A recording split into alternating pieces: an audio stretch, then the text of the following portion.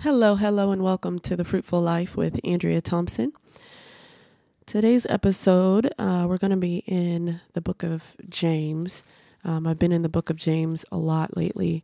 The Lord has blessed me with the realization or the revelation that all of what James had to say in this particular book is profitable for those in the body of Christ who want to mature.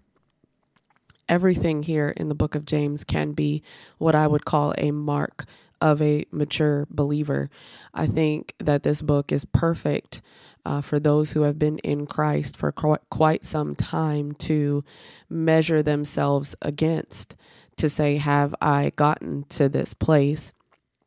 And the particular place I want to talk to you about today is both profiting from trials and being a doer, not a hearer, a doer of the word.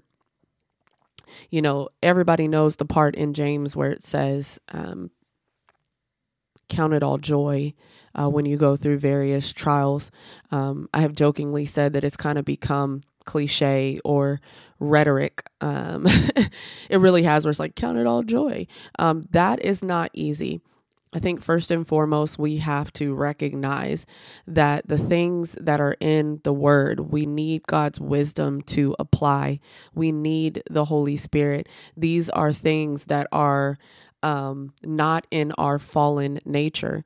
That's why the Bible says that we are to put off the old man and put on Christ, that we have become partakers of a divine nature. Well, a divine nature is very opposite of a fallen nature. The two are directly opposed to each other.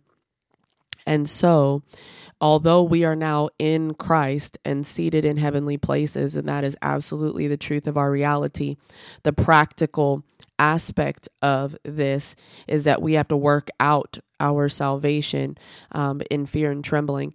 And part of that is learning to apply the word, not only in life in general, but also in the hardest of spaces, in the places where God designed the tough things to actually form us into the image of Christ. So many believers, including myself across the board, desire to be more like Christ, desire, excuse me, I'm sorry, I've got a cold, desire to change someone's life by what they know of Christ, by their relationship with Christ. We all desire these things, and these are good, godly desires. But I think sometimes we just sit in that desire and we close our eyes and we click our heels and say there's no place like home, and we think it's just going to happen. It's not. It's just not. You know, Paul talked about that it was identifying with the death of Christ that caused the life of Christ to come out of him. He said, I die daily, that the death of Christ is in operation in me. And the more that it is, the more that Christ's life is able to come through. You know, there's so many principles in the Bible that are a kingdom way of thinking, but they are a design of God of how this thing works and how we become fruitful with our lives, how we become useful for the master's work, how we prosper our souls, you know. And so this is why we need wisdom. Wisdom is the instruction of the Lord, and it's by wisdom that we are able to apply the word rightly to our lives, where we will over time see the fruit of that application. And so I've been teaching out of James recently, and of course I've now been tried a little bit by this very thing that I was teaching. And I'm so thankful for the Holy Spirit, because even I will go to my default setting in the midst of what I would consider pressure, because that is what trials are. That is what attacks from the enemy feel like, whether we realize it or not. It's pressure. That pressure can come in the form of anxiety, fear, worry. It can come in the form of anger. It can come in the form of, not guarding our mouths. I mean, there's so many different things that can happen when we feel under pressure or when we feel like we don't have control, which we don't, by the way. Control is a lie. But isn't that interesting that our fallen nature feels like it has to have control? But anyways, it's not our default setting to count it all joy when we face things in life that cause us to suffer or feel like they're causing us harm or, again, create pressure. And just in the past couple of days, I've been a little bit tried emotionally. Now, what's interesting is my mind did not consider it a trial. It felt more like a full-fledged attack from Satan. But I think in some ways they can be one and the same. Satan always has his hand in the pot, even when the Lord is allowing it. And we have to remember that Satan can only do to some extent what the Lord allows. As far as testing goes, if you'll remember Jesus saying to Peter that Satan has asked to sift you like wheat. And instead of Jesus getting in the way of that and saying, no, you will do no such thing. And sometimes I think we paint him as that guy because we want that level of protection, but we don't realize that to some extent, Jesus will step out of the way because he knows what it will produce in us. And Peter had to go through that in order for him to become who he was meant to become in this equation of advancing the kingdom of God here on earth. And so he said, Satan has asked to sift you like wheat. And I prayed for you that your faith would not fail you. And then he said, kind of in a declaration, positive declaration, he said, and when you have passed this test, go and strengthen your brothers, kind of thing, because he already knew Peter was going to pass the test, but he also had to get out of the way and allow Satan to move because God uses it. He just does. I know that wrecks some people's theology, and I know there is always going to be a certain level of mystery with the Lord and his ways because his ways are so much higher. But that's biblical to understand that the Lord will absolutely allow some things and he will use them for our benefit. That's why in Romans it says he works all things together for the good of those who love him and who are called according to his purposes. So I did not consider the things I have dealt with in the past couple of days of trial. I considered them an attack. And so I didn't even realize that my response to them was not what God would want from me. Now, praise the Lord in his grace and in his mercy. It was only like a day later that the Holy Spirit was like, hey, you've been teaching on this. Hey, this is how you're supposed to respond. So I repented and I even mourned a little bit. That's how you know that the Lord is starting to move upon your heart, because you're able to mourn over not being well-pleasing to him. It's not a shame. It's not a condemnation. It's a beautiful connection between your heart and God's. And so I had to cry a little bit and say, God, forgive me. I didn't respond in the very way that I've been teaching others to. And I said, thank you, for reminding me of what I need to do, that I do need to count it joy. Whether I want to look at it as an attack or a trial, I need to count it joy because I know what it produces in me. And if I will allow my first instinct when I'm going through any kind of suffering or pressure or attack or whatever, if I will allow my first instinct to be quiet, and to incline my ear and listen for what God has to say to me, he will help me to walk in wisdom through whatever it is and come out on the other side having profited from it in the aspect of Christ-likeness. I believe this is why in James 1:19, it says, so then, my beloved brethren, let every man be swift to hear and slow to speak. The reason we need to quickly incline our ear to the Lord and be slow to speak is because a lot of the times what we're saying, it's futile. Meaning it's not connected to a life source. It's oftentimes flesh, if we're just being honest. And we know that, again, sowing into the flesh reaps destruction. There's nothing good. There's nothing profitable about the flesh. It may feel real good for the moment, but it will profit you nothing in the end.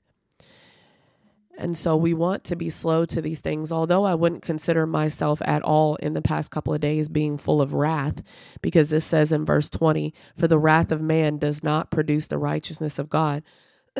I still took this concept and I said, you know what, God, I've been frustrated for 2 days. I've been irritated for 2 days.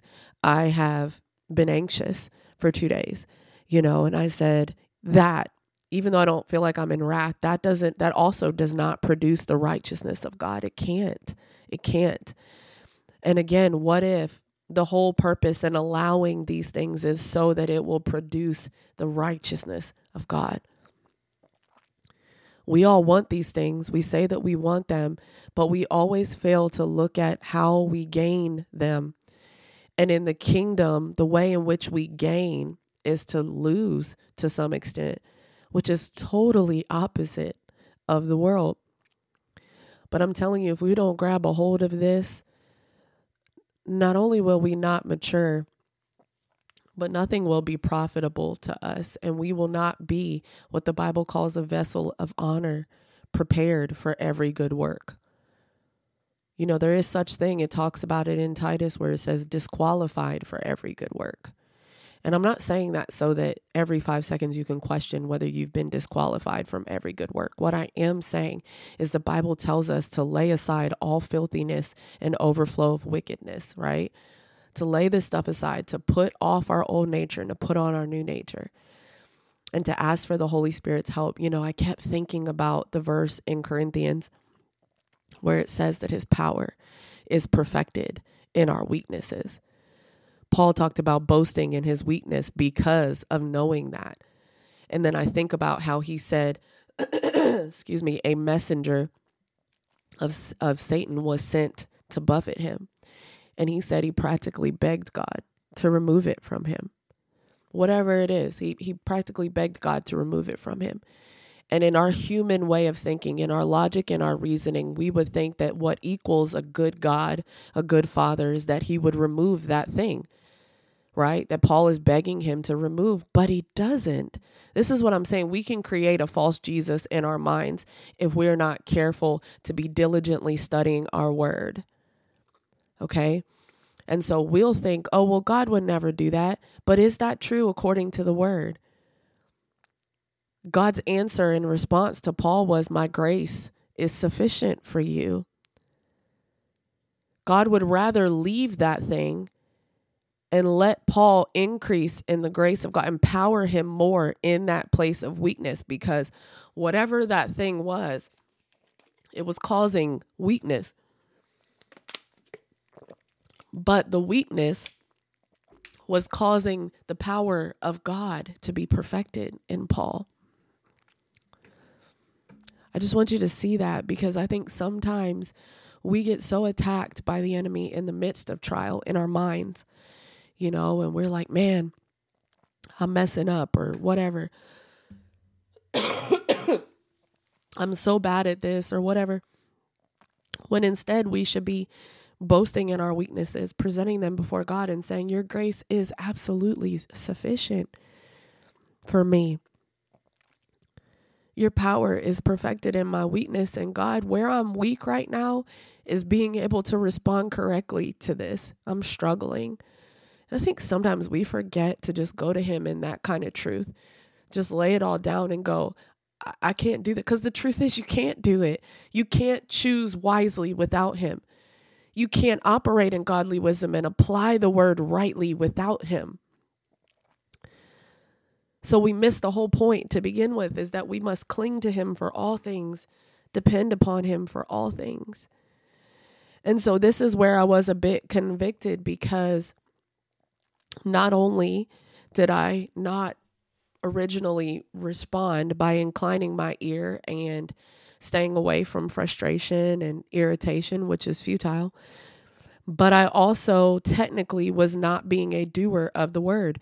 I believe that that's why this little part in James is here right behind the aspects of trials, is because a lot of the times we can deceive ourselves in different areas of what the word has asked of us, of what wisdom has instructed us to do.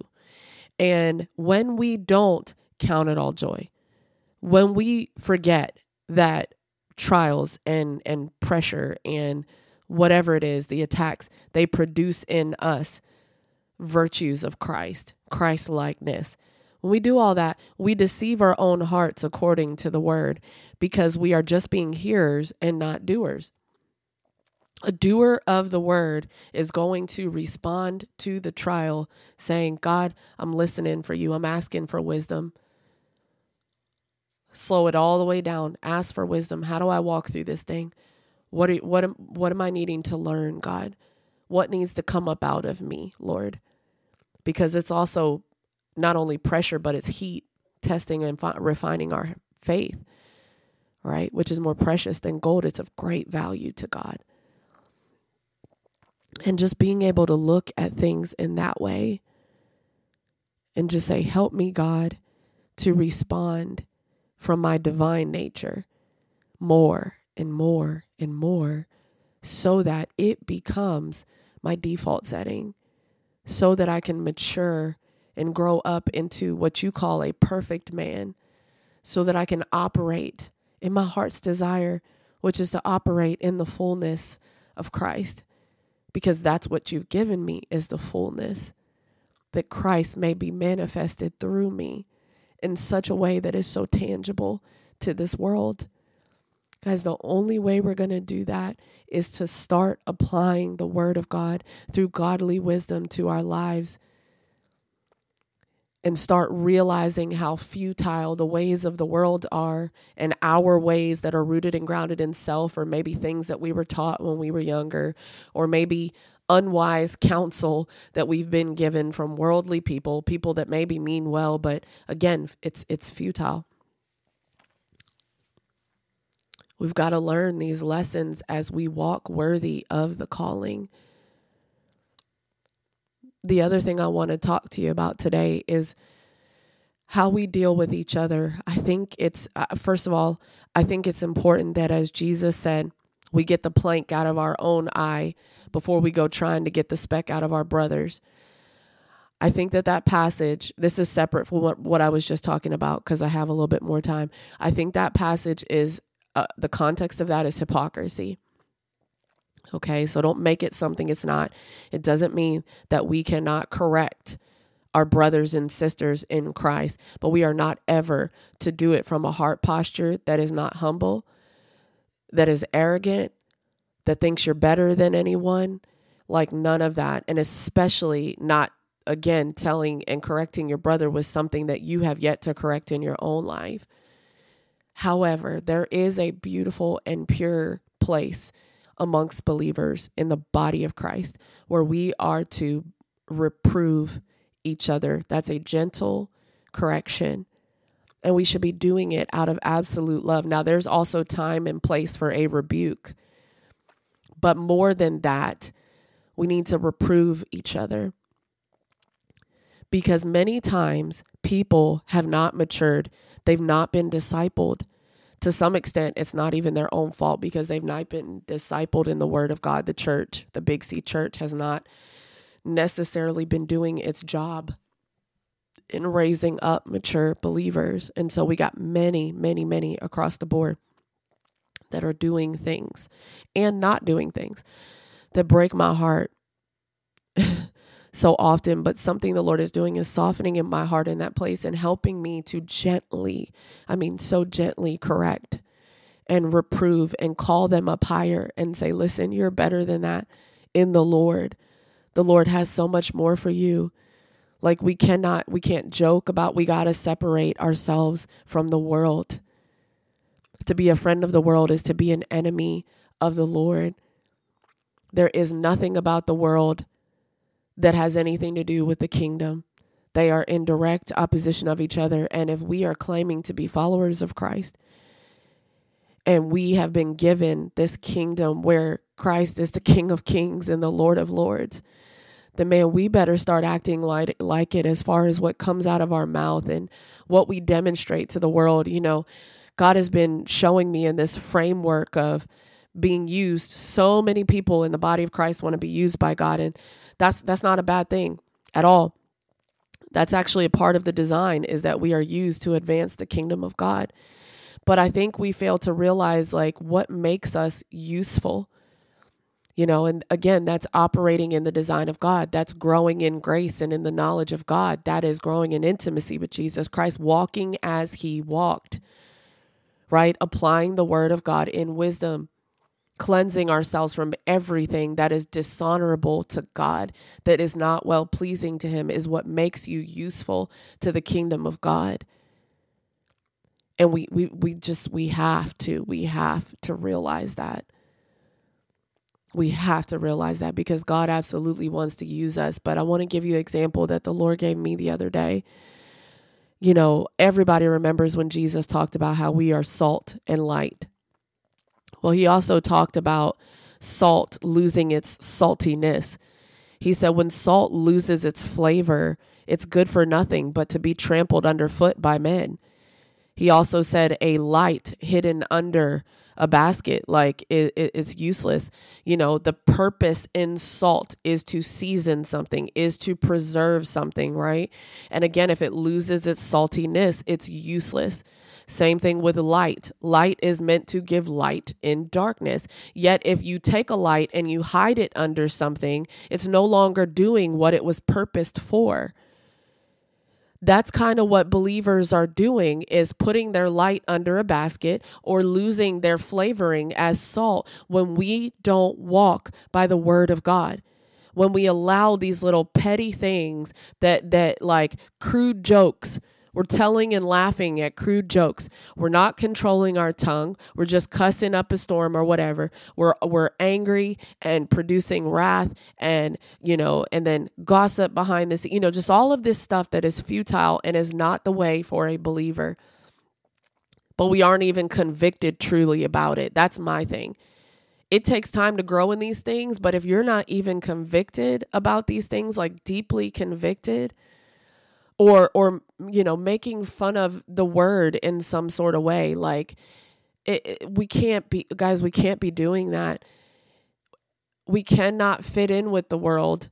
We also can't leave it, because we have to minister to the world, but we are not to fit in with the world. We are to be ye separate. And so we need to understand that if we keep trying to fit in with the world, whether we realize we're doing it or we don't, not only are we a vessel fit for dishonor and not for the master's use, right? But we are literally what Jesus talked about, salt without flavor and a light hidden under a basket. And how can we not mourn and grieve over that picture? Because Jesus' sacrifice made us salt and light. So for us to do those kinds of things, like lose our flavor or put the light under a basket, is absurd. It's absolutely absurd. And again, the only way that we can get to the things that I'm saying in our mindset and in our hearts is to read the word. That's why I'm saying these things, because I read the word and it changes my heart. I don't know how anybody is walking this walk without the word of God. The deeper I get into it, the more I realize what a lie from the pits of hell, that a Christian can be a Christian without their Bible, without the word of God. Now, I know that the extreme version of that is that the Bible is not the only thing. We also need intimacy with Christ, which partly comes through the word, but also comes through spending time with him. Because we remember that Jesus said to the Pharisees, you search the scriptures, thinking they're going to save you. And like they point to me, because he is still a person who is alive, right? So we don't have to go to that extreme. But at the same time, I'm seeing so many Christians that aren't in their word.